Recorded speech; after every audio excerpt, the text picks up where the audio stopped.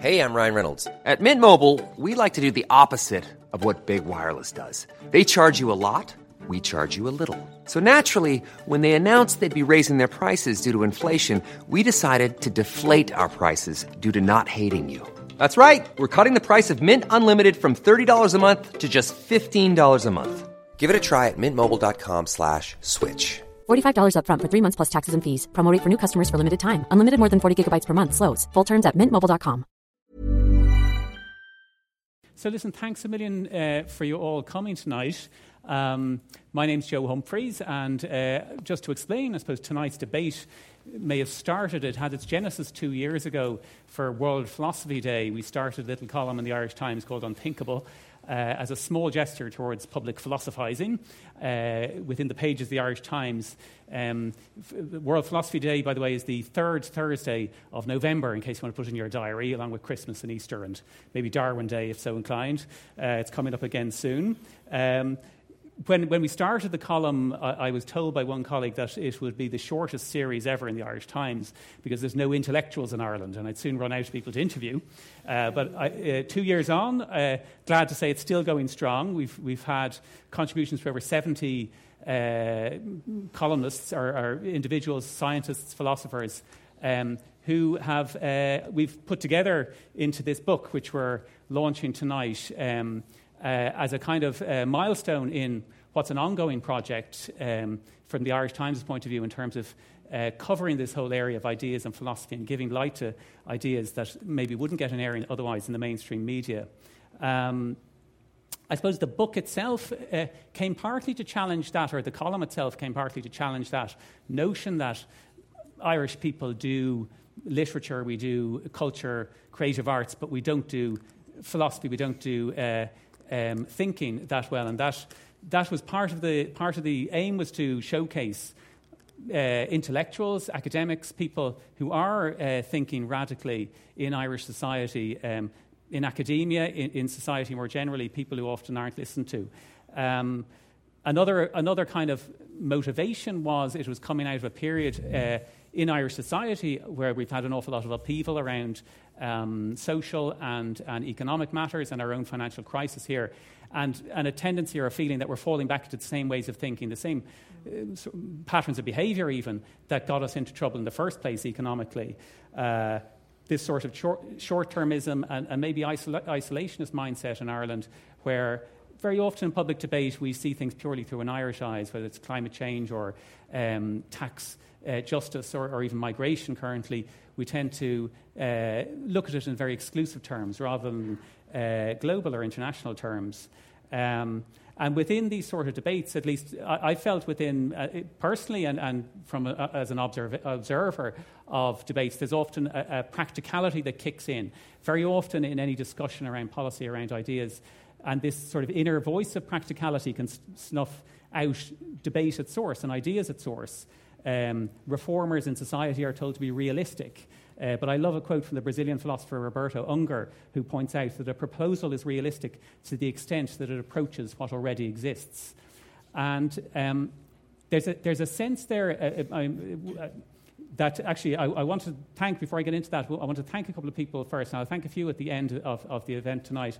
But one of the people to thank is President Michael D. Higgins, who kindly allowed us to use a contributor to the book by way of a speech that he gave and we edited for the book, who addressed this whole issue of, as part of his ethics initiative, which he ran for last year, trying to introduce ethical discussion beyond the norm within the mainstream media, and the mainstream media has to hold up its hands on this as well. President Higgins writes in the book that the current crisis calls for an interrogation of our vision of what it is to be human and the conception of human relations that animate us as a society. The risk is that if we do not tackle the assumptions that have inflicted such deep injuries on our moral imaginations, we will resile to a position of business as usual. We must not then miss this opportunity to seek together a new set of principles by which we might live ethically as a society." End quote. So I'll jump on to tonight's debate. Tonight we're talking about an issue, one of those issues that is debated very often within narrow confines, whether science and religion are in conflict. It's an age-old question. Philosophers theologians down the ages have debated this particular question. In recent times, it's swung one way and the other. One could say the atheistic argument has gained ground in recent times. Prominent authors and campaigners like Richard Dawkins, Christopher Hitchens, Sam Harris have defined the debate very often in Western society to some degree, and particularly around new media and social media, how these discussions take place. At the same time, there's a fight back, or you can see swings the other direction. And I read a headline in Time magazine last week which says, and I quote, "The Pope makes peace between science and faith." And when I saw that, I thought maybe this debate was a week too late. The matter had been settled. But actually, what I was referring to was the fact that during his visit to the United States, he, I suppose, held out an olive branch, or he spoke about how people of faith needed to pay more attention to science, particularly around climate change, and actually adhere to the science in terms of adjusting doctrine and adjusting their moral outlook as well. Last year, actually, Pope Francis went even further, you might say. He said, theories of evolution and the Big Bang are real. He said, God is not a magician with a magic wand. That's a direct quote now. I'm not sure if that's a translation.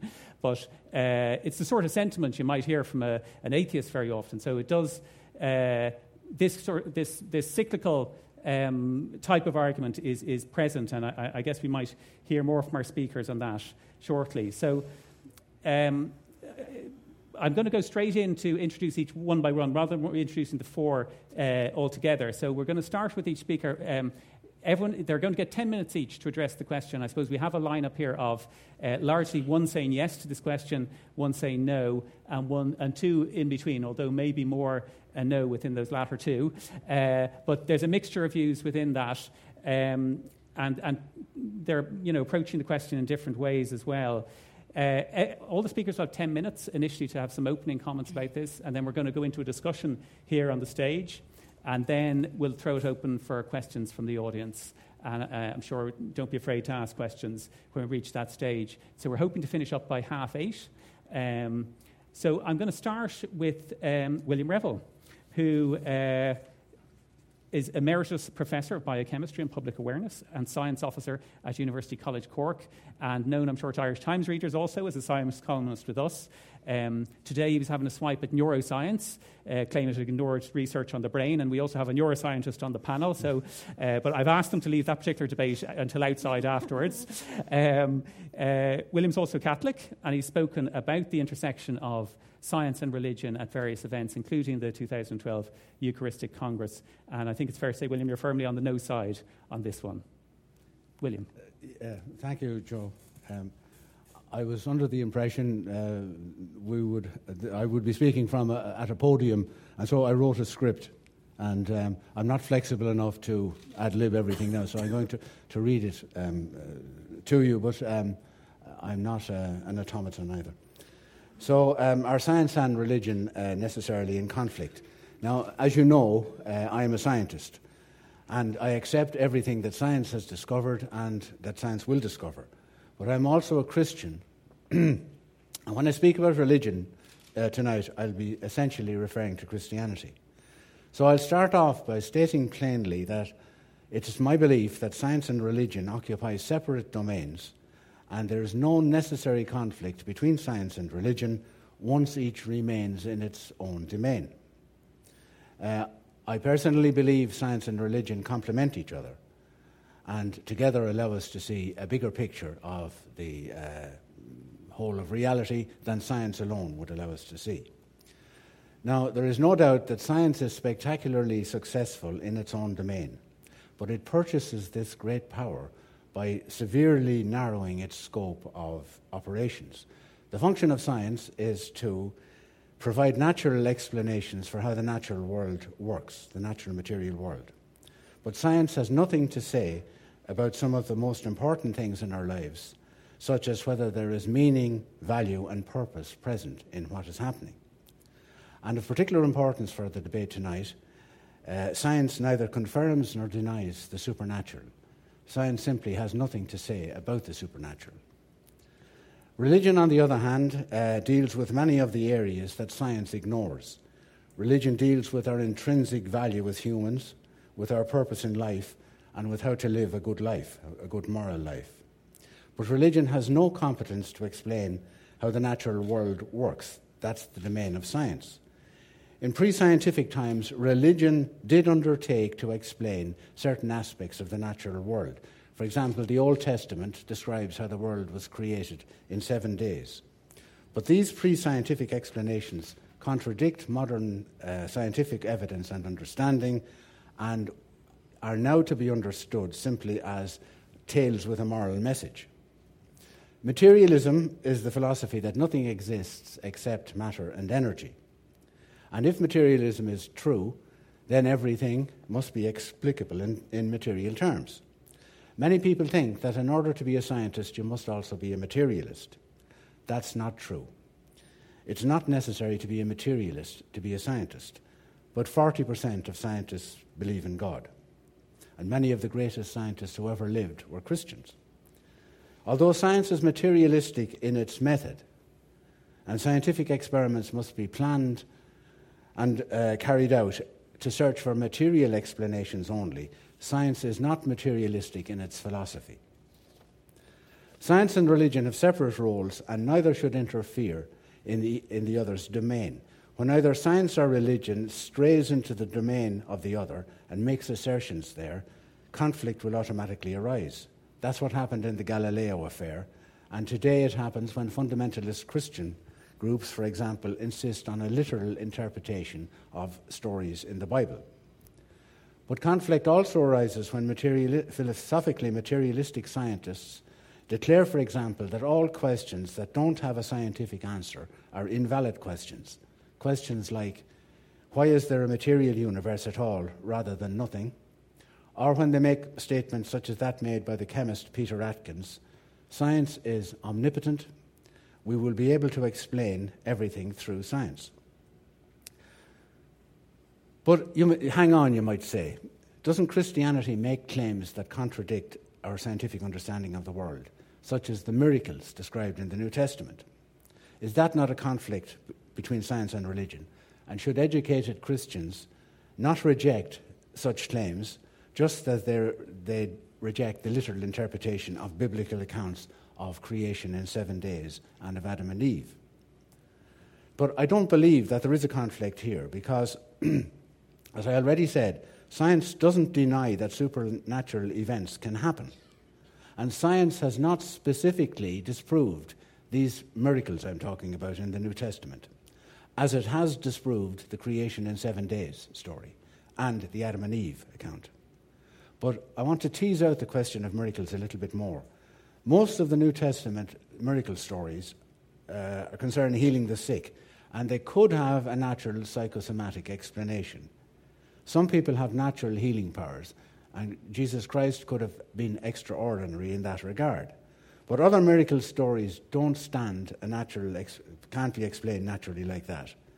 But as a Christian, I only feel compelled to stand over the resurrection miracle. And to die and to come back to life clearly violates known scientific laws. And a rational God would not lightly overrule the scientific rules governing his creation. Christianity interprets miracles as signs that reveal God's character and plans.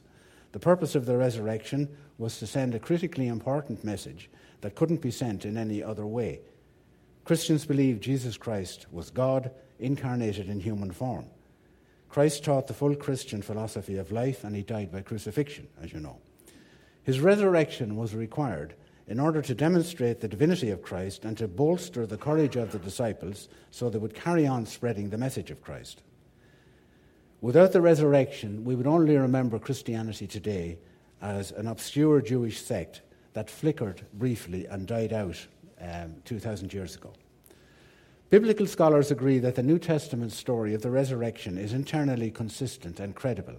It doesn't bear signs of fabrication, and the witnesses genuinely seem to believe that they met the risen Christ. But of course, that in itself doesn't prove the case, and in order to believe in the resurrection, you have to go beyond that evidence to make an act of faith. But it's a faith that is informed by evidence.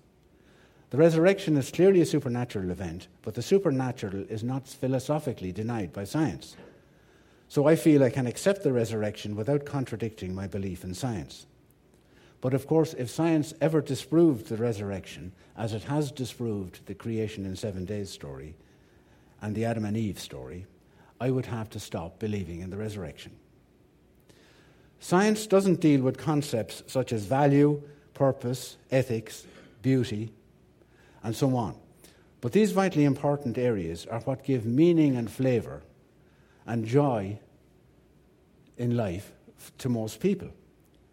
A scientific description of the world, therefore, while immensely powerful in its own terms, cannot possibly describe the whole picture of the reality we live.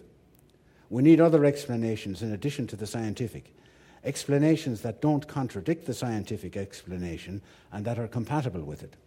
And Christianity would claim that it can provide this complementary explanation. Science has shown that the physical world is able to make itself, it's able to construct itself. And it has shown how the universe has bootstrapped its way from an explosion of pure energy about 13 billion years ago up to the complex variety that we see today. But scientific consideration of the world raises certain questions that science itself is unable to answer, and to which, going beyond science, one possible and not unreasonable answer is God. These questions include, why is the world comprehensible through mathematics? Why is the basic fabric of the world so exquisitely fine-tuned to allow life to arise and to flourish? And why is the basic fabric of the universe so amazingly fruitful? Christians believe that God created the world, that we're made in God's image, and that our purpose in life is to grow in wisdom and love by following the teachings of Christ. This answers the question of why is there something rather than nothing? It explains how our minds can understand the mind of the Creator through mathematics. It explains why the basic fabric of the world is so fruitful. It explains our ethical intimations about good and evil. These would reflect the God's good and perfect will. It explains our appreciation of beauty as a reflection of God's joy in creation. It explains the personal spiritual experiences reported by so many people. These would be encounters with the hidden presence of God, and so on. This religious interpretation, while fully accepting science's explanation of the natural world, goes beyond that to explain a bigger picture. This religious explanation, together with science, explains all the different aspects of our one-world experience. It explains more than science alone. Now, John Polkinghorne, of whom you may have heard, the mathematical physicist and Anglican theologian, illustrates in a nice little story how different explanations expand our understanding and illuminate the bigger picture. Consider a kettle of boiling water on a gas ring. Why is the water boiling? The scientific explanation is that the energy of the gas flame is absorbed by the water, causing the water molecules to move about so fast that they can overcome the attraction they have for each other in the water phase and jump up into the gas phase as steam. And the other explanation for why the kettle is boiling is that I want to make a cup of tea. Now, both explanations, one is describing the process of the boiling, and the other is describing the agency. Both explanations are correct. Both are compatible with each other. But in order to understand the whole picture, you need both explanations.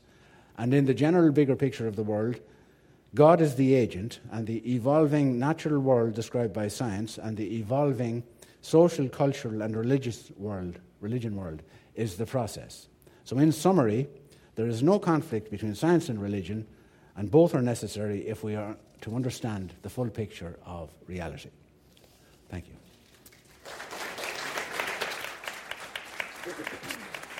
Thank you, William. That's terrific. Well, we're going to go to Kevin next, actually, just to get the firm yes position, because we got a firm no there, and to take a slightly out of sequence on our lineup here. But Kevin, to explain, is assistant professor at the Department of Genetics here at Trinity and a blogger at wiringthebrain.com. His main research examines how genes impact on how our brains develop, and particularly the links between genes and altered brain wiring conditions such as schizophrenia and epilepsy. He's a keen user of social media, Twitter, and through his blog explores philosophical themes, including the nature of human consciousness, the nature of free will, and whether, for example, we are androids or automatons. So, Kevin, we'll take it up from here. Great. Well, thanks very much. I don't know if this is on, is it? Yeah? I think it's okay. Oh, there we go. Okay, so, well, thanks, William, for that.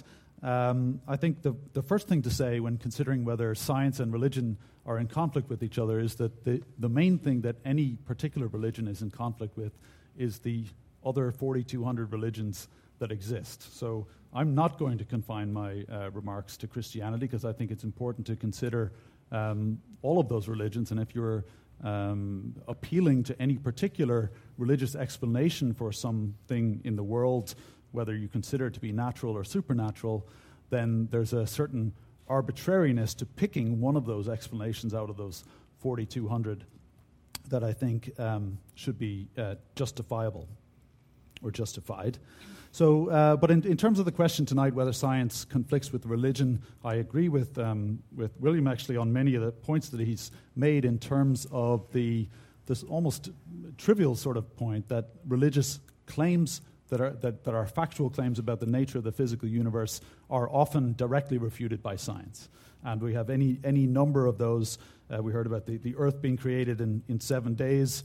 You can talk about whether it's carried on the back of 4 elephants on the back of an enormous turtle that floats through space, whether it was populated by Xenu of the Galactic Federation 75 million years ago, and so on and so on. So every religion has some stories, some mythologies like that, creation myths, stories about where humans come from that oftentimes have been directly refuted by science. And I think there's generally 3 responses to that. One is to kill the heretics or imprison them and force them to recant. Thankfully, that's less popular now than it used to be, for my sake.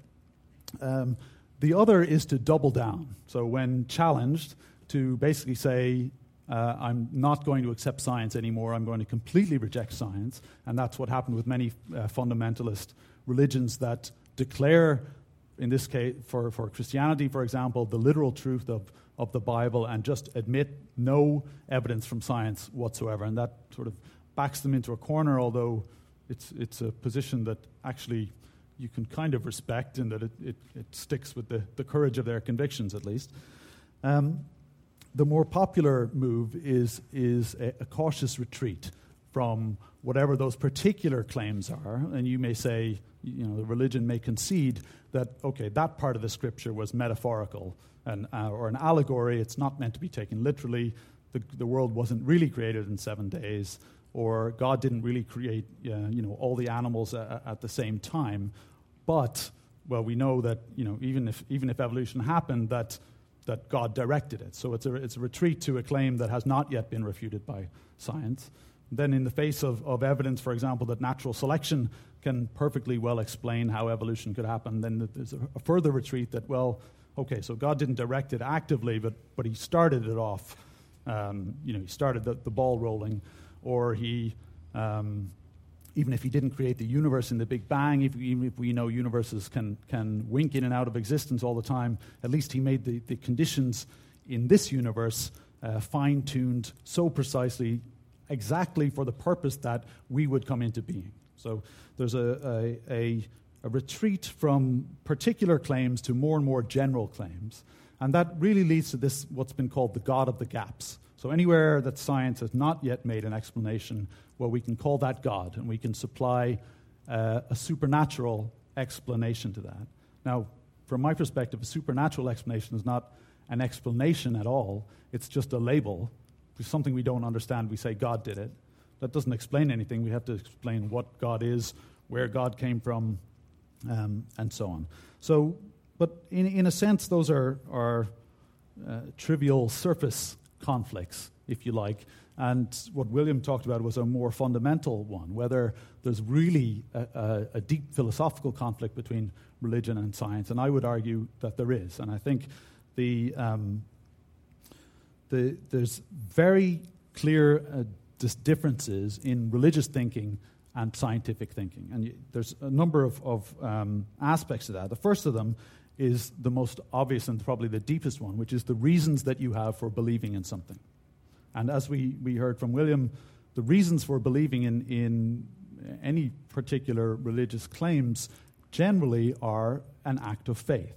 You're believing in them precisely in spite of the lack of evidence to support them, for the most part. And in fact, that faith is raised to the level of a virtue. Okay? It's part of the package of religion that it's a virtuous thing to believe something without any obvious evidence that that's actually the case.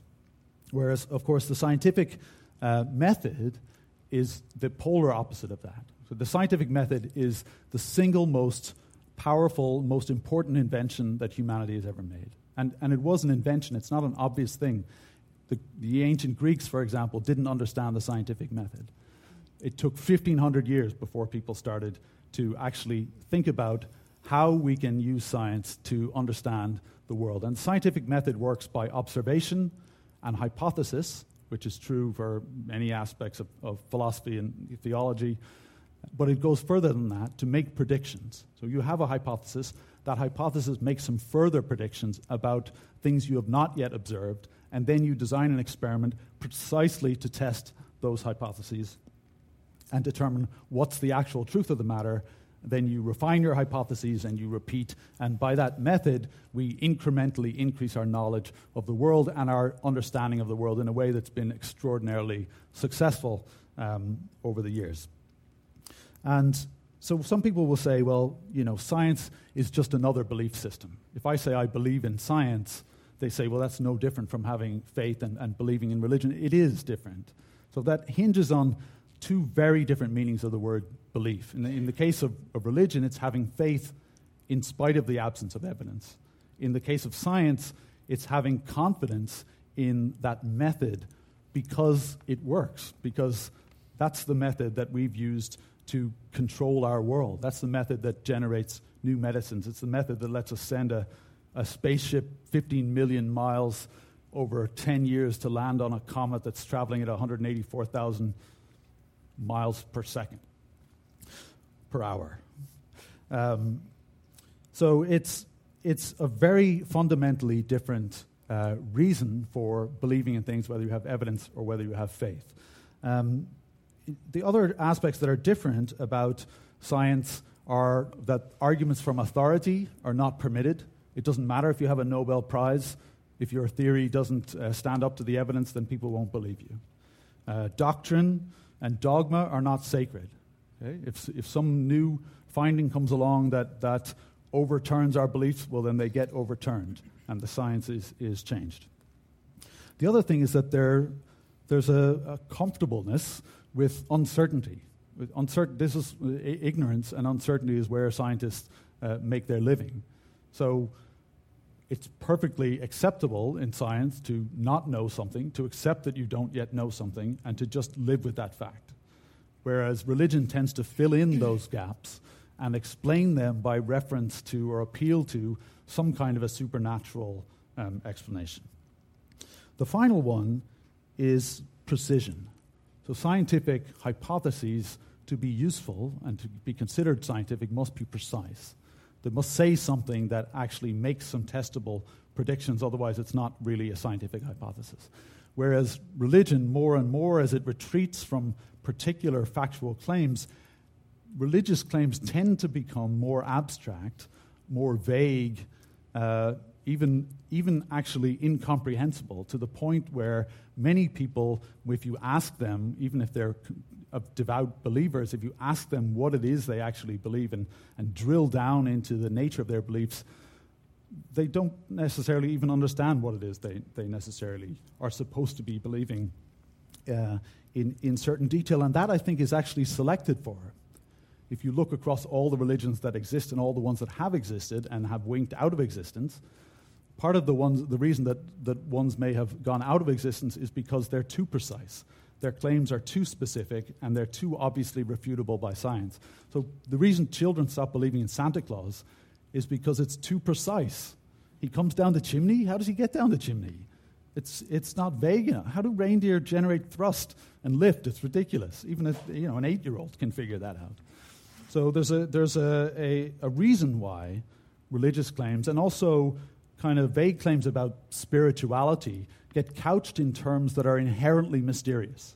In fact, it's a part of many religious claims that it is a mystery, that you can't understand it, it's incomprehensible to humans, and you shouldn't even bother trying.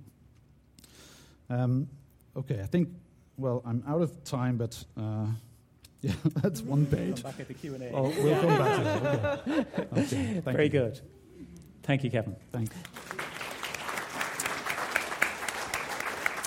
Yeah. Well, it's left as a good stopping-off point then for Siobhan, who I suppose has studied religions, the specifics and the generalities of what religions teach from her own international experience and research. Siobhan is Chair of Catholic Theology at the Loyola Institute here at Trinity College Dublin, the first holder of that position at this institution. She's a feminist and ecumenical theologian whose work has addressed relationship between religious ritual and political problems. She was previously based at the University of Exeter and in Yale in the United States, has been involved in working with homeless charities in various jurisdictions. And her latest book is The Real Peace Process, Worship, Politics and the End of Sectarianism, on the political contribution the churches in Northern Ireland can make towards peace and reconciliation. I think it's fair to say closer to the no side in this one as well. So, Siobhan, thank you. Thanks, Joe, and thanks, Kevin. So, the sort of religion Dawkins and his ilk write about is in conflict with science for many of the reasons we've just heard. But then the sort of religion that Dawkins writes about is incompatible with much religion. His version is a misleading caricature. Most religions I know don't see God as a capricious old man in the sky who controls everything from our health to the weather. But it's not as simple as good religion or bad religion, acceptable religion, unacceptable religion by our post-scientific standards. They're all mixed. They have long histories. They're not membership clubs. They don't come with manifestos. They're changing all the time. So what is religion? Well, as has been said, to say it's varied is an understatement. To even identify it as a single phenomenon is something I find dubious at best. As an analogy, think of governance. Now think of all the governance systems in the world: constitutional democracies, monarchies, oligarchies, tyrants, autocrats, tribal elders, consensus makers. Now think of all the disagreements within those governance systems. Religion is even more complicated than that. As someone who studies it, I therefore have to limit my focus. It doesn't exist as a general thing. And I too, in my work, look mostly at Christianity, but I look mostly at practices, such as religious rituals. I do this because I've found the idea that religions should be understood through their beliefs as misleading in our understanding of religion, that is. Many, if not most, religions have adherents because of their practices. Anyone who's studied ritual knows that what is prescribed to be said is often changed, maybe slightly, maybe quite a lot. So the belief that's meant to be expressed is altered in the practice. And more fundamentally, they know that what is said in any ritual is only a tiny fraction of what is going on in that ritual space. The propositional approach to religion, the making and defending of particular claims about beliefs, came to dominance in this part of the world only during the Enlightenment. But it's important to remember that that is only a small part of a much bigger picture. The Gospels don't tell Christians to believe in Jesus, they tell them to follow Jesus.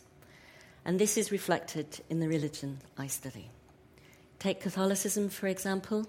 In its Anglican or its Roman modes, the way you come to religion is that you're dunked in water, fed, inspired, oiled, You serve and heal and feed and touch and smell and sing and eat and listen and think and see and feel and tend and give and forgive.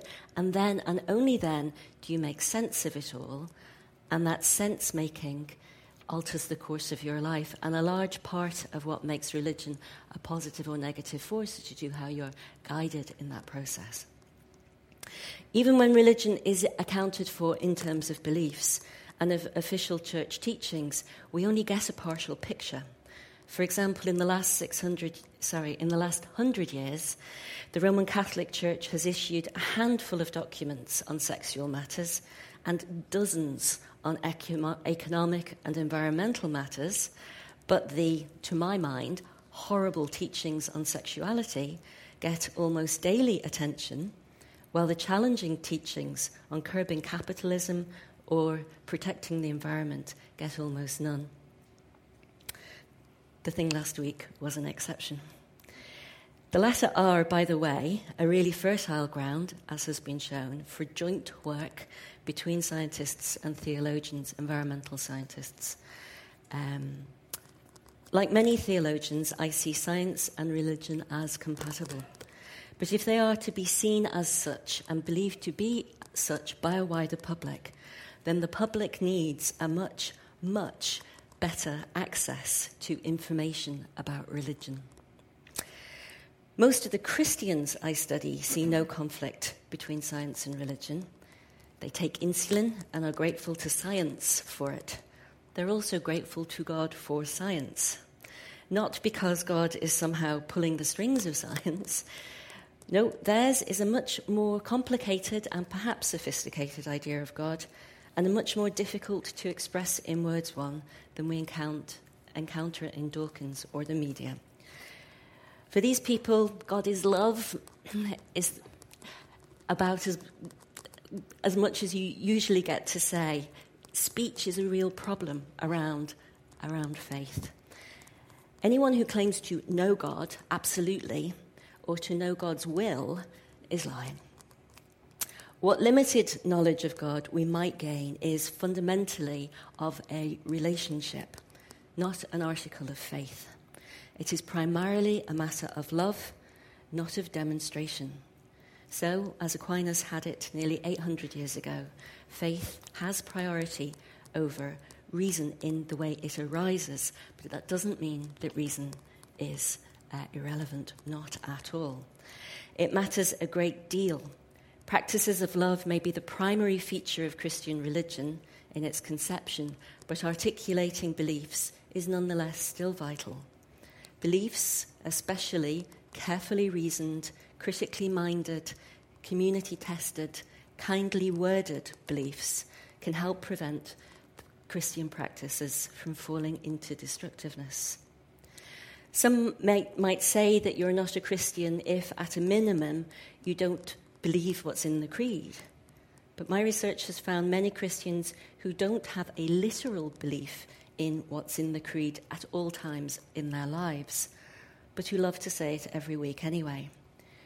I don't think this makes them less credible, because they're evolving and it's operating at multiple levels of their consciousness. The reasons they give are that it ties them to previous communities, going back a long time. It keeps them humble, and it makes them think. For some, the creed works like a song. Think of the songs you sing along with. You might not believe in or love all the words, but together they make up the song, so you sing the song.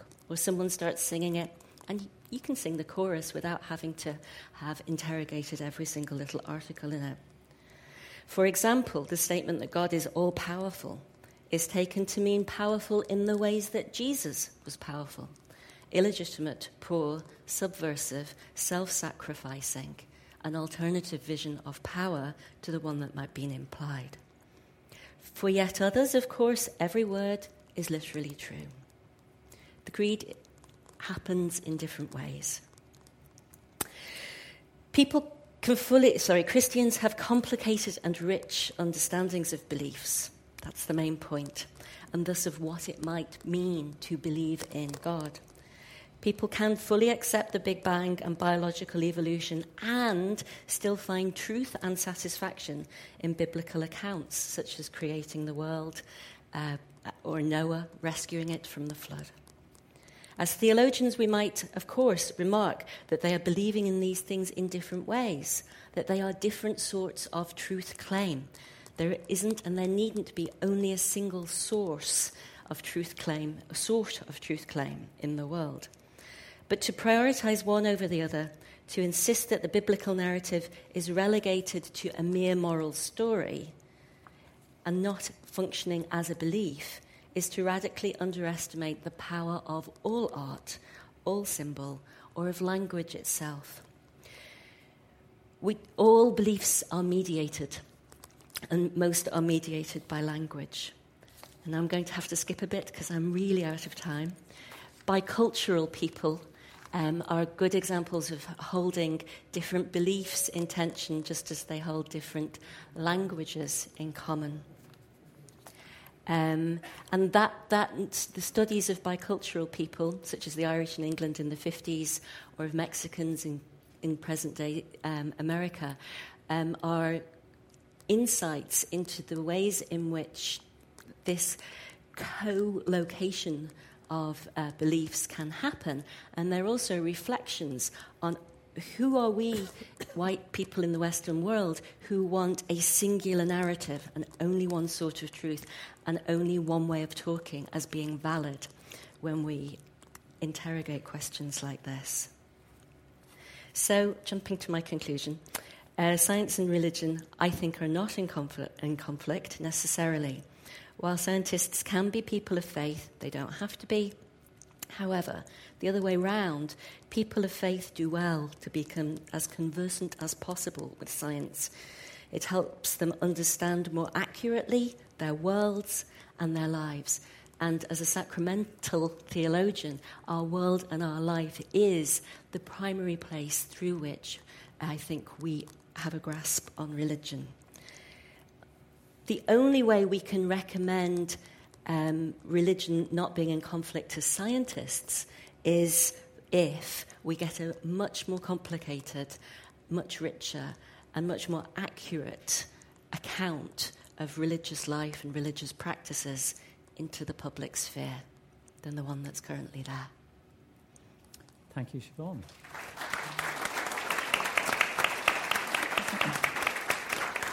Thanks, Siobhan. So we've had two scientists, a theologian, and now we're going to have a philosopher or philosophizer. So no pressure, Kathy. You're representing a discipline stretching back 2,500 years. But Kathy herself is a philosophy graduate from Maynooth University and runs a fantastic blog, irishphilosophy.com. She set up the blog inspired by reading David Berman's Berkeley and Irish Philosophy, and further reading Richard Carney and Thomas Duddy. And she says, I quote, "The motivation is to explore and celebrate the history of Irish thought on this island.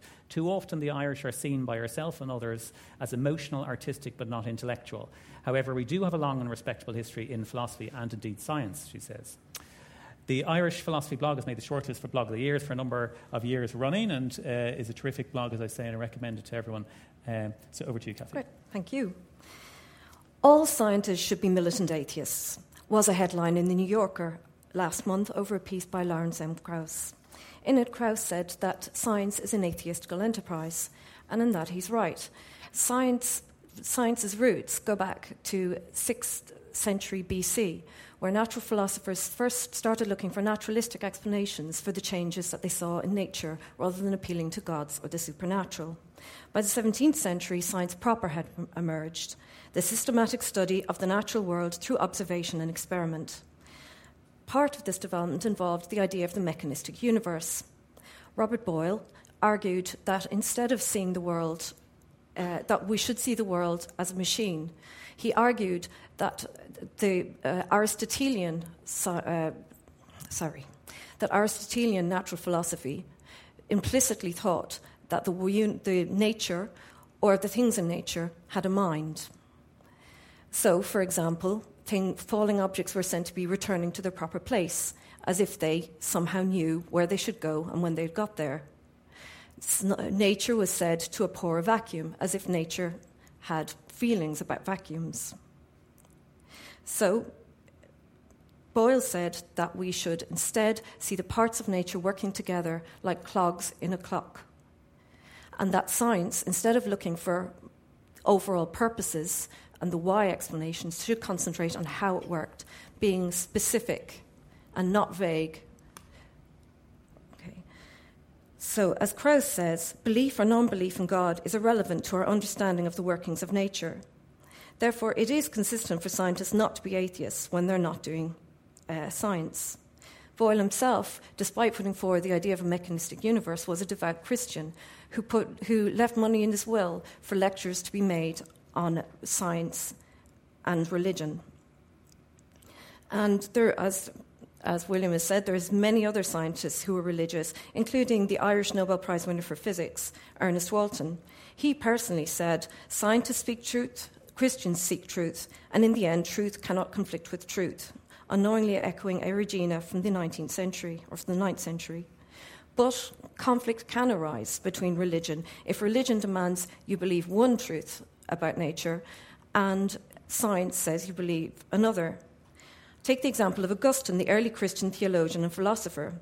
He was a Manichaean for 9 years, and the Manichaeans had myths about eclipses and how the universe worked based on their concepts of good and evil, dualist universe. Augustine was well versed in the natural philosophy of his time and had a conflict where he was forced to believe these myths even when the ideas did not correspond with or even contradicted the rational theories established by mathematics and my own eyes. So after spending time trying to find teachers who could reconcile these two, he ended up leaving the Manichaeans. He even suggested later on as a Christian that God had made Manichae do this in order to undermine himself. Who ordered Mani to write about these things, knowledge of which is not necessary to piety? Which kind of casts an interesting light on New Earth creationism. But are science and religion conflict as enterprises? The conflict thesis was first formulated at the end of the 19th century, first suggesting that Roman Catholicism had held back natural philosophy in the Middle Ages, and then evolving to suggest Christianity as a whole had. And the theory now is probably best exemplified by a diagram you may have seen on the internet, where science knowledge increases through Greek and Roman times, then plunges into the abyss of the Middle Ages, only to clamber out through the Renaissance. And the tagline is, if it wasn't for Christianity, we would have colonies on Mars by now. However, this isn't exactly agreed on by historians of science today. Yes, a lot of knowledge was lost after the fall of the Western Roman Empire. However, as soon as basically stability had returned, you have the Carolingian court basically trying to gather together all the little scraps of knowledge from the whole of Western Europe. In the 10th and 11th century, as the Moors retreat from Spain, you have people rushing in to find the natural philosophy of Aristotle and of the Islamic world itself and translating that. And on that basis is built work by various philosophers on inertia, suggesting that perhaps the world might be spinning on its axis, which was a new idea, and even asking why should we believe that the Earth is at the centre of the universe. And all of these built up to Copernicus's heliocentric theory. So that did not just suddenly appear out of nowhere. That what did build on medieval natural philosophy, because you can't really call it science at that point. However, it is true that there were conflicts during the Middle Ages between the Church and natural philosophy. Now, everyone knows about Galileo, so I'm not going to talk about that. Instead, I'm going to give the example of the 13th century, where the Parisian theology faculty was disturbed by the philosophers using Aristotle. And they were concerned that some aspects conflicted with some aspects of Aristotelian philosophy conflicted with Christian theology. So in 1210, 1270, and 1277, there were condemnations issued saying various parts of Aristotle that you couldn't use in philosophy. Now, it's disputed how harmful this was. But on the whole, one argument is that it helped people to argue against Aristotle instead of taking him as read. Unfortunately, it doesn't seem to have entirely worked that way, in that people just tended to go, the example being, for example, one thing that wasn't allowed to be said was that God couldn't create a vacuum. So people tended to say, yes, God could create a vacuum, but in fact he didn't, which is why it was still an idea current in the 17th century for Robert Boyle to dispute. So insofar as there were also negative effects in that it seemed to cast suspicion on the philosophy department, which took a while to disperse. Now, if this was only local, it was only in Paris, but there was not entirely positive effects from it. And the positive effects there were stemmed purely from increasing the questioning that people were doing. And that seems to me to be key, that the important thing is not shutting down questioning. If we go to modern times, we can look at the Soviet Union, where they shut down biology by saying Darwinism was not to be studied, and instead using Lysenkoism, which is a non-scientific theory based on the idea that there is cooperation in nature and that things will naturally change from basically one species to another. They argued that rye would become wheat and wheat could become barley. Not only did they kill scientists who would not adhere to the orthodoxy, it also had a negative effect on agriculture at the time. So once again, we can see that shutting down questioning had serious negative effects. But this kind of leads through to the Soviet Union also shut down religion. It also shut down philosophy. And we're kind of, where my key issue is with this question, are science and religion really in conflict? Probably comes from my interest in philosophy, that the very question tends to focus people on an either-or. You have two different spheres, and only two spheres. You have science and you have religion. And that's it. So I have occasionally had debates where I'm discussing ethics, and people seem to sometimes think that if I'm saying science cannot determine ethics, that therefore I must be saying religion is the only thing that can determine ethics because they are the only two viable possibilities. Whereas in fact, science and religion have interacted. Boyle's lectures were attempting to use science to bolster religion. Darwin's theory of evolution actually drew on Paley, among other things, who was a natural theologian. So the real issue to me is the conflict. Where a conflict occurs, it happens when questioning is shut down, and that is the major priority. And Krauss has said that he thinks that science gives us an ethics for civic life, where we question things, where we don't just take things for granted. Now, that works in science because you can interrogate the universe, you can do experiments to find out what is the truth. There isn't any kind of arbitrator like that in civil society. So we have interminable debates. We have people who lie, we have people who manipulate, we have people who deceive. This is a problem. However, I don't think there is any way of avoiding that. Unfortunately, we're stuck with it. I think if we try and protect science by preventing that kind of questioning, we risk turning that on science itself, just as happened in the USSR. So, to close, religion and science can come into conflict. They can come into conflict when questioning is shut down and when ideas are imposed. And that affects everything, not just religion, not just science, but philosophy, history, and all modes of thought. Okay, thank you. Okay. Thank you, Kathy.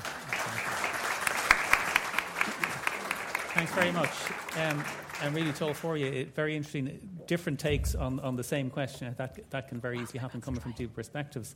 I suppose to jump in and maybe to take up one of the challenges, perhaps, to come back to you, William, initially. Kevin threw down around the retreat that he implies that religion is in now to science, that to avoid the conflict with science, religion has to effectively subordinate itself to science. It has to respond to whatever the latest scientific discovery is, change its doctrine, next thing comes out, has to change again. And it's stuck in this cycle of revision and being led, if you like, by science, which is very different sort of type of religion to the way people of faith would tend to believe, where they believe their faith is a fixed article of belief. I would see that not as retreat and weakness, but something that religion should be applauded for. When science comes up with a new demonstration of how this or that part of the natural world works, it is a tribute to religion when it agrees with it. The fact that it may resist it for a short period is just human nature. When Darwin proposed his theory, not only did that shock the Christian church, it shocked many scientists. Many scientists did not agree with it. For example, Lord Kelvin. You don't get bigger than that. And these people had to be persuaded eventually to agree. Now, it did shock the Christian churches, but mainline Christianity fairly quickly came to terms with the theory of evolution through natural selection. So this isn't the church in retreat. This is a remnant or a relic or an echo from pre-scientific times where the church was interpreting the natural world in a way that it shouldn't have been. But many things shouldn't have been back then. Somebody was talking about all the different political systems and the legal systems. In 1600, if you damaged a shrub in a garden in London and you were caught, the sentence was death. This wasn't the church prescribing that. Things were very different. So we should not be interpreting things that happened hundreds of years ago in terms of today's standards. What do you make of that, Siobhan, maybe, just to take that up? Because looking at it, I mean, there's two angles to this question. There's the empirical one about actual visible conflict between scientists and people of faith, and then there's the theoretical one, whether there's a fundamental difference there. But does science weaken faith in the sense that the spread of science through society, scientific knowledge, does it weaken faith within societies? And then looking at the theoretical issue, does it, the famous comment from Stephen Weinberg, the more the world seems intelligible, the more it seems pointless. There is that existential, or there is that effect as well that perhaps it feeds into that on the theoretical side. Well, I think in response to the first one and to what you were just saying, I think anybody who... I think positing fixity as a necessary condition of religion is unwise and unevidenced. I mean, yes, we can think of examples of religions that have insist on fixity, but there are many, many others as well. And to take a non-Christian example, in Islam, beyond belief in God and the articles and the 5 commands, which are actually practices to pray every day, to give alms, to go to Mecca, etc., it is taught that all the rest are open to change. That's hugely misunderstood. And so when we come to Christianity, I think there's a flaw in the idea that it is fixed and will somehow have to cede something or lose something or be diminished in some way. Any Christian who thinks they're going to get certainty through adherence to that faith is going to be bitterly disappointed after a few decades of trying to practice it. Not initially, it's grand, but try them in 30 years' time. It doesn't promote fixity any more than Islam does, just to give 2 examples. And then the existential aspect of what you say. As I said, and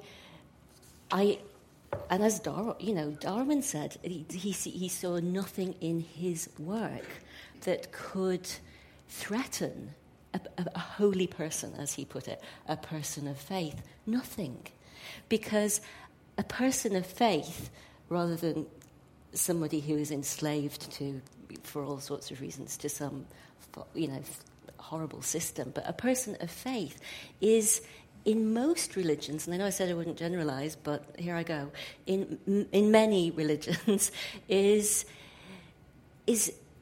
commanded to question, to grow, to integrate what goes on in their world. They can't exist in a vacuum. They're born in a world. They're born in a culture. All religions are culturally mediated. In Christianity, as that world is understood, to use Christian language, the world is understood as a sacramental reality, as giving of information of God, but not exclusively. It's not conflictual with a scientific view of the world, which is why so many scientists are Christian and of other religions. Kevin, what do you think of that non-overlapping magisterium? Yeah, well, I think that's a really interesting question. It's a kind of a get-out clause for what otherwise might induce cognitive dissonance. If you're a scientist who's used to using evidence to formulate beliefs and test them, versus someone who has faith in a religious system, however you define that, and it can apparently get less and less defined till it amounts to a social club with some sort of vague notions. That certainly doesn't. I guess that sounds like a very academic definition of religion to me, one that doesn't necessarily fit with my own experience. Very inaccurate portrayal of what I said: a social club with some vague notions. That was certainly the message that I got, yeah. So all religions have to have faith, have to have a set of beliefs and make sure that all their adherents stick to it, and if they're not, they're out and they're cast down. No, but really? certainly... That's all that religion gets to be? Some aspect of And if it's not, belief, it's a social club with vaguey things? Well, some aspect of belief seems to be a defining requirement for religion, I would think, yes. But why are you... Okay. But anyway, the larger point of this... idea that religion and science deal with completely separate things hinges on this notion that there exists the supernatural, that's a thing, that there just is the natural universe with physical laws, and there's a supernatural universe, a kind of a parallel reality. But that to me, that's a fundamentally incoherent concept. If something is supernatural, if it's not, it doesn't exist in the universe, well, then it doesn't exist in the universe. And if it does exist in the universe, and it interacts with the physical world in some way, then it's natural. It's like, alternative medicine that's been proven to work. It's just called medicine. So supernatural things, it's a kind of a mysterious term that by definition excludes its own existence, to me. And so you can, it's a kind of a label that you can put on our ignorance and say something, I don't understand that, well, that's supernatural. Sorry, just wanted an interjection. I was hoping it wouldn't come to this, but I'm just going to have to work a miracle. Give me some water.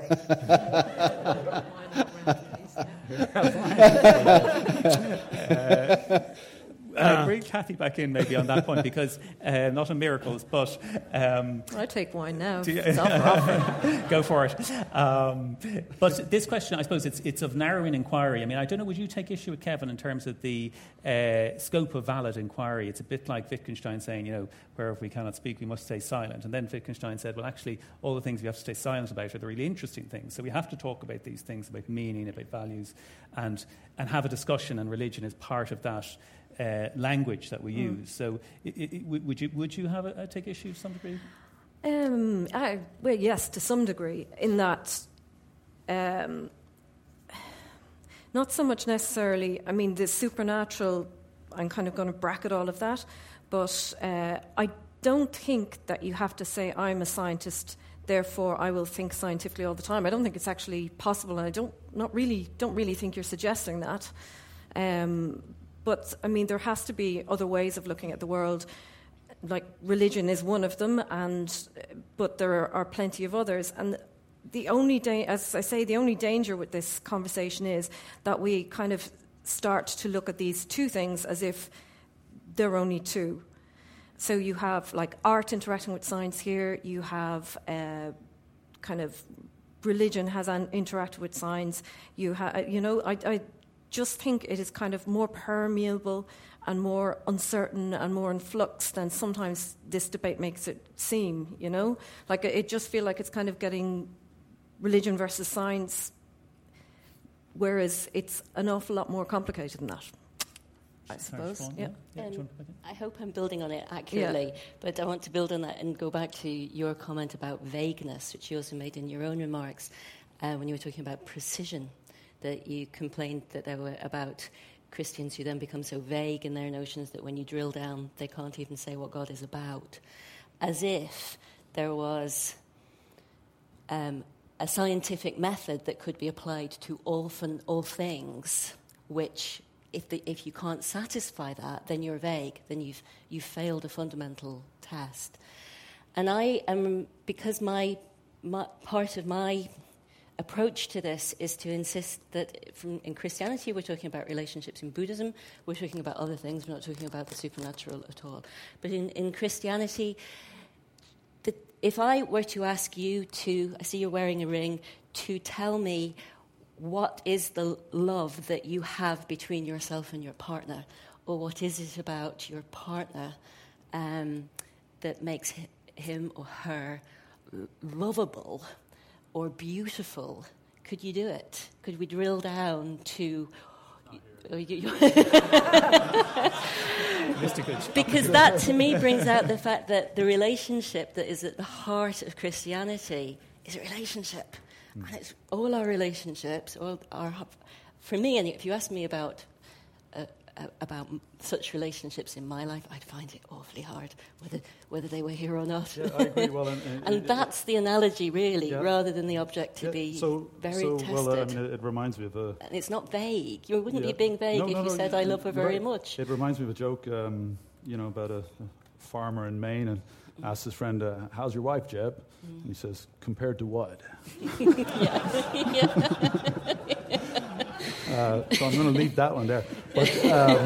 But I think, so you're right. And I think a lot of the speakers actually have touched on a point where science does fail at a certain point, and our scientific traditions have gotten extremely reductionist and extremely materialistic in a way that makes it sound like scientists think that all aspects of life can be reduced to interactions between the tiny components of systems, which is certainly one way that science makes progress, by studying a system, thinking, what are the components, how do they work together, how can I understand that system? And it's been extraordinarily powerful. And actually, there's a tradition in science going back to Francis Bacon, who basically said that thinking about anything else beyond that, thinking about meaning or purpose or values, is inherently unscientific. And they've been, why questions have been kind of ruled out as being unscientific in our traditions. I don't think that has to be the case at all. If you think about, you had the example earlier about the kettle. Why is the water boiling? It's absolutely a perfectly valid scientific explanation to say the water's boiling because you wanted a cup of tea.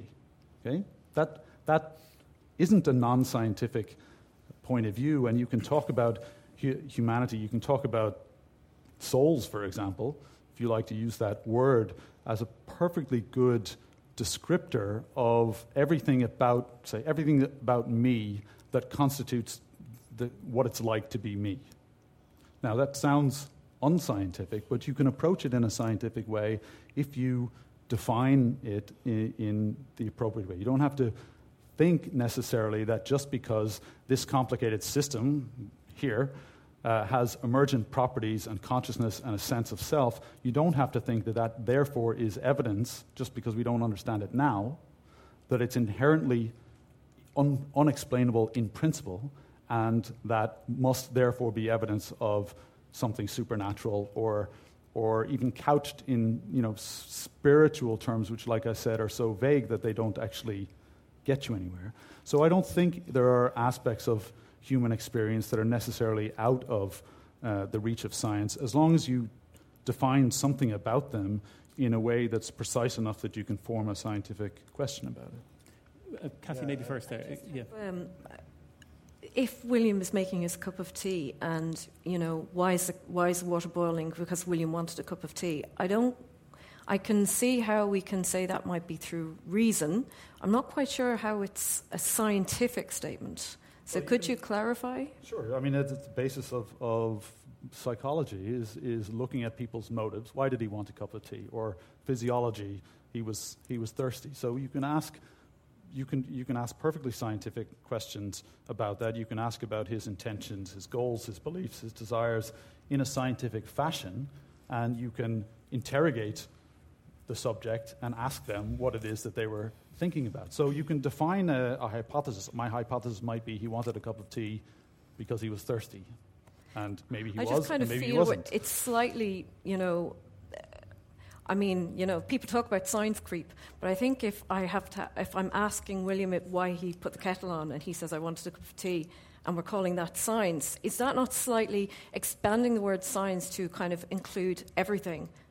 Well, the method can be applied to any question you like if it's, as I said, defined in a scientific way. So why did he want a cup of tea is not a scientific question. The hypothesis that he wanted a cup of tea because he was thirsty is a scientific question. So that's what I'm saying. If you phrase things in the right way, then you can approach that. And unfortunately, the frustrations, I think, that people have with science is because the tradition has been so reductionist and because why questions were ruled off limits, that actually we haven't fully engaged with those things in the way that we probably need to. Good. Willie, do you want to come back in on that very quickly? Yeah. I was just thinking there about the cup of tea business. I see where Kevin is coming from, and really I think what you're saying is because there seems to be a rational reason about why the cup of tea would be desirable, that could be considered to be a part of science. But I don't think it's as simple as that, because I presume you're a materialist. Nothing exists but matter and energy. Well, yes. Yes. To a certain extent, in that I think, not just necessarily, reducing things to atoms. I consider things, systems they're of emergent matter and energy properties have emergent properties. Yeah. Exactly. But you see, there's a terrible temptation in materialism to rub out free will. And the problem then is, why do I want a cup of tea? That decision is being made for me. I'm not freely making it. And everything has to be... Materialism finds great difficulty in accommodating free will. But there are lots of areas science can't, that I'm aware of, talk about. The question of how you fell in love with your wife and all of that. You could not describe that in scientific terms. Sure you could. I don't think so. Well, you can have a go at it, because... As it happens, it was in science class, so that was... I don't mean mechanically how you did it, but how emotionally... nor could you describe in scientific terms the beauty of a scene. You could describe the scene in technical terms, but you couldn't get this across. There are many things. Science is very good where it's very good, and it doesn't go in other areas. And it shouldn't even want to go there, because the whole reason why science has been so successful is it only asks questions it knows it can answer. It's the only discipline in the universe that has that criterion. Imagine if politicians had it. So it's only science that has that. If it goes into these other areas, it gets messy. I tell you, we're going to throw it open to some questions. I'm sure people are keen to get in as well on this. So I think we have 2 roving mics, or at least one if Janet is up there, and we do 2 people. So if anyone wants to put their hands up to ask a question, maybe keep it to a question, or if you want to make a comment, keep it very succinct, because it's already 8:15 now, and want to get a bit more debate going as well. So if you want to shoot up a hand, anyone there? There's one there at the back there in white. Pardon? Can we get the lights on? Yeah, you can... Well, I think we're okay. I think they need it for the... Yeah. Okay? Yep, sorry. I just have one question which I think directly follows on from the way in which the debate has evolved, which is this question: do the no's, or the kind of half no's or full no's, do you believe that there could ever be a situation where there could be a complete explanation for all feelings, thoughts, belief systems, so where you could have a total understanding of the correlation between mind states and brain states. So do all the no's rule that out as a possibility? And if you don't rule it out as a hypothetical possibility, because I think it's a powerful hypothesis, do the no's believe that religion could survive that, where irrespective of how complex your mind state was, your belief system, that the scientist in the middle could say, well, I can explain that in terms of brain states, I can show the reactions, the electrical impulses that led you to have that thought. So there's two parts of the question. One is, do you rule that out as a hypothetical possibility, that science could just never get there? And then if you admit of it as a possibility, would that leave religion untouched, or could religion survive that level of scientific understanding? So do you want to, I'm not sure, maybe, Willie, do you want to have a go at that? I mean, in terms of, is it science or sort of religion depends upon questions not being answered in a sense, because if everything got answered, sort of religion would disappear. I mean, that's maybe a superficial summary of that. Well, the way I defined science, it couldn't ever do that,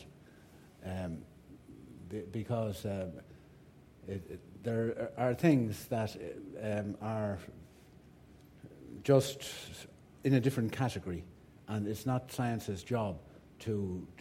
But if you're a materialist, you do have to conclude that everything that exists could eventually, in principle anyway, have a materialistic explanation. So if you're a materialist, and I'm not, the answer is that such a thing is conceivable in principle, whether you'd ever get there or not, but you could go a long way towards it. But I wouldn't go with that. I might take a couple more questions, because I know people behind there, yeah, just with your hand up there now in the white cardigan. You've kind of all brought up the kind of nebulous area between science and religion, and the point where science hasn't got an explanation yet, and religion does, and there's kind of come up this conflict between science and religion. Do you think the kind of media idea of science and religion is human beings have a tendency to prefer simple explanations, kind of black and white, religion and science, no kind of room for philosophy or a religious scientist or a scientific approach to religion? Do you think it's do you think that idea of science and religion coming into conflict is more about our tendency to prefer black and white, or do you think it's something to do more with a person taking a very the people who tend to speak up more about something are people who have very black and white views? Yeah. That's almost directed at me, and I think probably for the media, you're probably right. We tend to deal in black and white an awful lot. Having said that, I mean, there's a broader question there maybe around social media as well. I don't know whether Kathy or Siobhan has a view on that, or possibly around that forum, that medium is one that does project people into categories very quickly, and that's kind of starting to define public debate a bit more these days. Well, social media, I mean, you have academics on social media, so you have very complicated and kind of nuanced conversations on social media, and you also have the very black and white, for and against kind of thing in social media, and you can also have the, I will categorize you, and then I will know all your opinions, and I can either dismiss you or I am on your side, which is also very unhealthy. As for the kind of broader picture about the black and white, yes, I suppose it is. It's a simple narrative, and it's an interesting narrative. Conflict is always interesting, whereas kind of a wishy-washy, well, it's a bit of this and it's a bit of that, like I pervade, isn't as interesting, isn't as sexy, if you like. So I think that is an aspect of why this debate has kind of become so big. Yeah, I agree with that point. It's because of the conflict. It makes it into the media. Conflict sells, sex sells. Go on media training courses. This is what you learn. If you want to get a point across, you've got to fit it into those categories. So yeah, I prefer conflict. There has been hope for the sort of angle I gave from things like Facebook and Twitter, where religion that never normally makes it onto people's screen, just ordinary housewife, house husband religion, grassroots religion, not what the Pope says. That has no problem making it in, but that's what the Pope says. That's not necessarily religious practices. So, for example, the protests at Ferguson, nearly all of which were led by various forms of clergy of many different faiths, was a fantastic example of incredibly complicated representations of religion and how the rubber hits the road between religion and people's ordinary lives. And I'm hoping for more of that. Have you any up there in the corner? I'm just wondering why everyone is so well behaved, and I really can't understand why the simple fact has not been stated that science is fundamentally about knowledge and asking every question, and religion is fundamentally about ignorance and not asking questions, and only William's strange world where things are compartmentalized into science and religion and have to be completely separated, well, that's the only place where religion can exist, where questions aren't asked. Okay. We might take that more as a comment, the question. Any other, but thanks for your contribution. One down here. Sorry.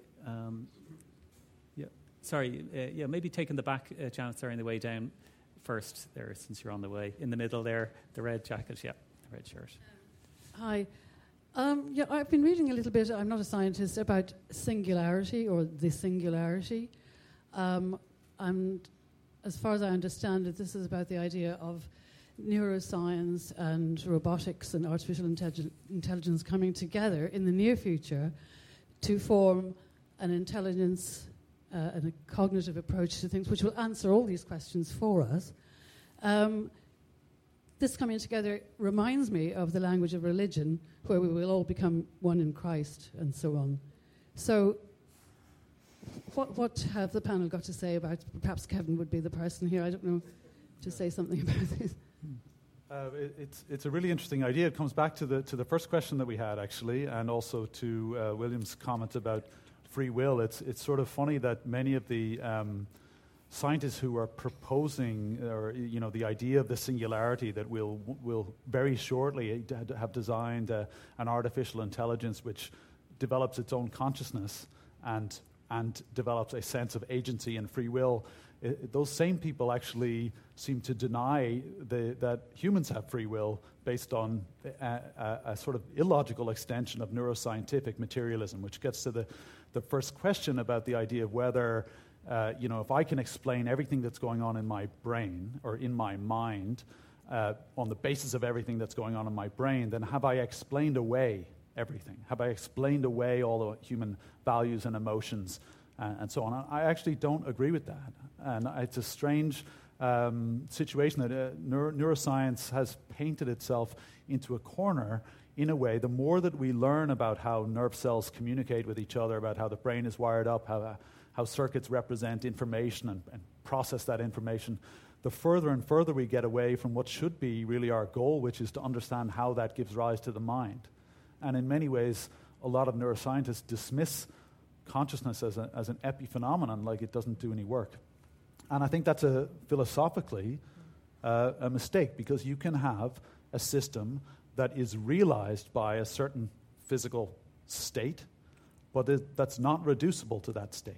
It's a little bit slightly subtle philosophical point, but you can have a system where you have two things going on. There's a how question. How did I just utter these words? And the answer to that is a mechanistic one about the atoms and electrons and molecules in my brain. And that can give a full, complete explanation of how. But you can have a why question that's a perfectly valid scientific question, and that relates to my intentions and beliefs, the way that I interpreted the question, what I knew about before, and what my opinion is. Those two things are not in conflict with each other. One of them doesn't rule out the other one. The basic neuroscientific explanation doesn't preclude an intentional belief explanation at the same time. And part of the reason for that, coming back to free will, is because the universe is not deterministic. There's enough randomness in there that means that there's some causal slack in the system so that our intentions and beliefs, the meaning of our brain states, has causal power in inducing the subsequent brain states. That's got a bit. That's a good answer. Thanks. We'll take another one here. Can I just add one thing, which is my past life was in IT, and anyone who says the singularity is happening within the next 50 years, that is definitely a faith position, okay? Hi. Thanks, Joe, very much, and the panel as well for the debate. And congratulations to Joe for the book as well. I just have a question for Kevin about the area of neuroscience. It's slightly related to the last question, really. What does neuroscience have to say about the experiences that millions of people have of spirituality or some kind of transcendence, or what William referred to as the hidden feeling of hidden God? And to William, if neuroscience was able to explain those sorts of feelings, what difference would that make, if any, to religious belief? Yeah, I think that's a great question. I think one of the pieces of evidence that people give that religion must be true is that they, in some cases all the time, or in other cases just occasionally, have an incredibly strong feeling that it must be true. So they're having some kind of a transcendental or mystical experience. Now, first of all, I would say that that sort of argument from introspection and from our intuitions doesn't actually get us very far, because a lot of psychology these days is about explaining why we don't have very good access to what's going on in our brains. But in any case, whatever we feel about something is not a statement about the universe, it's just a statement about us. Now, as it happens, many of those kinds of mystical experiences can be induced by things like seizures, hallucinogenic drugs, brain tumors, or even direct electrical stimulation of a certain part of the brain. So the fact that you are in that mental state, which reflects a certain brain state, is a very local fact. It doesn't really say what that brain state, that the brain state doesn't signify anything about the universe except for the fact that maybe I'm sticking an electrode in your head at the time. So I don't see it as a point of evidence. Very good. Well, do you want to pick up on that? I think if the question was if neuroscience could explain the spiritual experience, well, it would depend on what the explanation was. I mean, what tends to happen now is, there was a study done, several nuns who did a lot of meditation and had spiritual experiences were monitored. And when they were having these experiences, they would signal it, and different parts of their brains reliably lit up. And the nuns were delighted when they heard this. They thought how orderly God was working. It wasn't just But that isn't really explaining away the spiritual state. It's just, this is the substratum through which this spiritual state is being experienced. It doesn't explain it away. It's just interesting, Very good. We have time maybe for two very quick questions, maybe, if anyone wants to get in a last one, or do I see any hands? No. I'll get one here, then. Thanks. Good evening. The conflict between science and religion, in particular for the last 18 months, has been really strong in my mind, because as a result of an event in our family, brought up in Mayo, west of Ireland, strong influence of the Catholic Church, I moved to France, had my 3 kids, educating them very much alone because of the difference in culture, etc. I would have asked lots of questions. And then 18 months ago, I was speaking to my nephew on the day of the christening of his child, a busy young man, and asked me if he could come to France on holiday. I said yes, and then we said goodbye. And as I was putting the phone down, a very strong question floated through my mind. I had a feeling that something was going to happen, and the question that I did not look for but that came floating through my mind was, is this crash going to happen before the holiday or after? And then 10 days later, a call from my daughter to tell me that he'd been killed in a crash that morning. It was a terrible shock. I felt, how do I explain this? Where did that question come from? Why was it so strong in my mind as I spoke to him, or as I just had spoken to him? And had it something got to do with science, religion? I don't know. It's a very, I'm sorry to hear that. I'm sure as we all are. I mean, I don't know whether anyone's have a go at that in terms of responding to that question. I'll only respond by saying I'm terribly sorry for your loss, and I think it's a really compelling question. I don't have someone who studies religion and as a theologian, I don't have an adequate answer to it. But what little I have read in science, and I come from a family of scientists, I know that we are, and maybe you could answer this much better than me from the scientific point of view, science, I think, has some insight into that. We are neurologically wired in such a way that we are profoundly connected. And maybe if it's not understood yet, to go back to the first question, it's one of the things I hope science will help us understand. We are much, much more profoundly connected than we give credence to. And you think of the native religions in this culture that lived on in syncretization but officially told off or eliminated by Catholicism. There was a lot of intuition and foresight, and the people who did it didn't think that they were doing anything weird or wacky. It was accepted as part of being human, and we tend to think that we're quite self-oriented and isolated, but my hunch is we are profoundly connected in ways we don't fully understand, which I hope can be better understood in the future. Thanks, Siobhan. Okay, well, look, I think we better leave it at that because it's gone past half, and it just remains for me to thank the four panellists here. We mightn't have got to a neat conclusion, but that's the nature of this. But I think we've shed a lot of light, and it's been very interesting, engaging. It certainly sparked in my own mind a number of avenues of thought. I want to thank just the Science Gallery here, Jessie, who's been on duty this evening, our own Declan Conlon, who's been operating and video, and we'll be doing a podcast on this to be broadcast next week on the Irish Times website on our off-topic slot. And just a few people to thank on a personal level with the Unthinkable project within the newspaper. Editor Kevin O'Sullivan, who was here earlier, Deirdre Falvey as well, also been very supportive. Michael Ruan and Dervla Kelly, who's here. Dervla, who's been involved in designing and illustrating this book, and really talented designer, and delighted that she was involved in the project. Has made a great project at the end of the day. And Janet Stafford as well, who is responsible for so many things, including tonight's debate in the Irish Times that wouldn't happen if it weren't for her. So I want to thank all them personally. And again, thank the guests and thank you. And maybe just to finish up, I know it's not a strict debating format, but we might end with a yay or a nay to this particular question. All those who think that science and religion are in conflict, say yay. All those who think science and religion are not in conflict, say nay. I think the nays have it. So listen, thank you very much.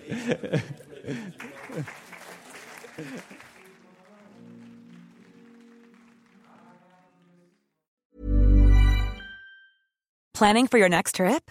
Elevate your travel style with Quince. Quince has all the jet-setting essentials you'll want for your next getaway, like European linen, premium luggage options, buttery soft Italian leather bags, and so much more. And is all priced at 50 to 80% less than similar brands. Plus, Quince only works with factories that use safe and ethical manufacturing practices. Pack your bags with high-quality essentials you'll be wearing for vacations to come with Quince. Go to quince.com/pack for free shipping and 365-day returns.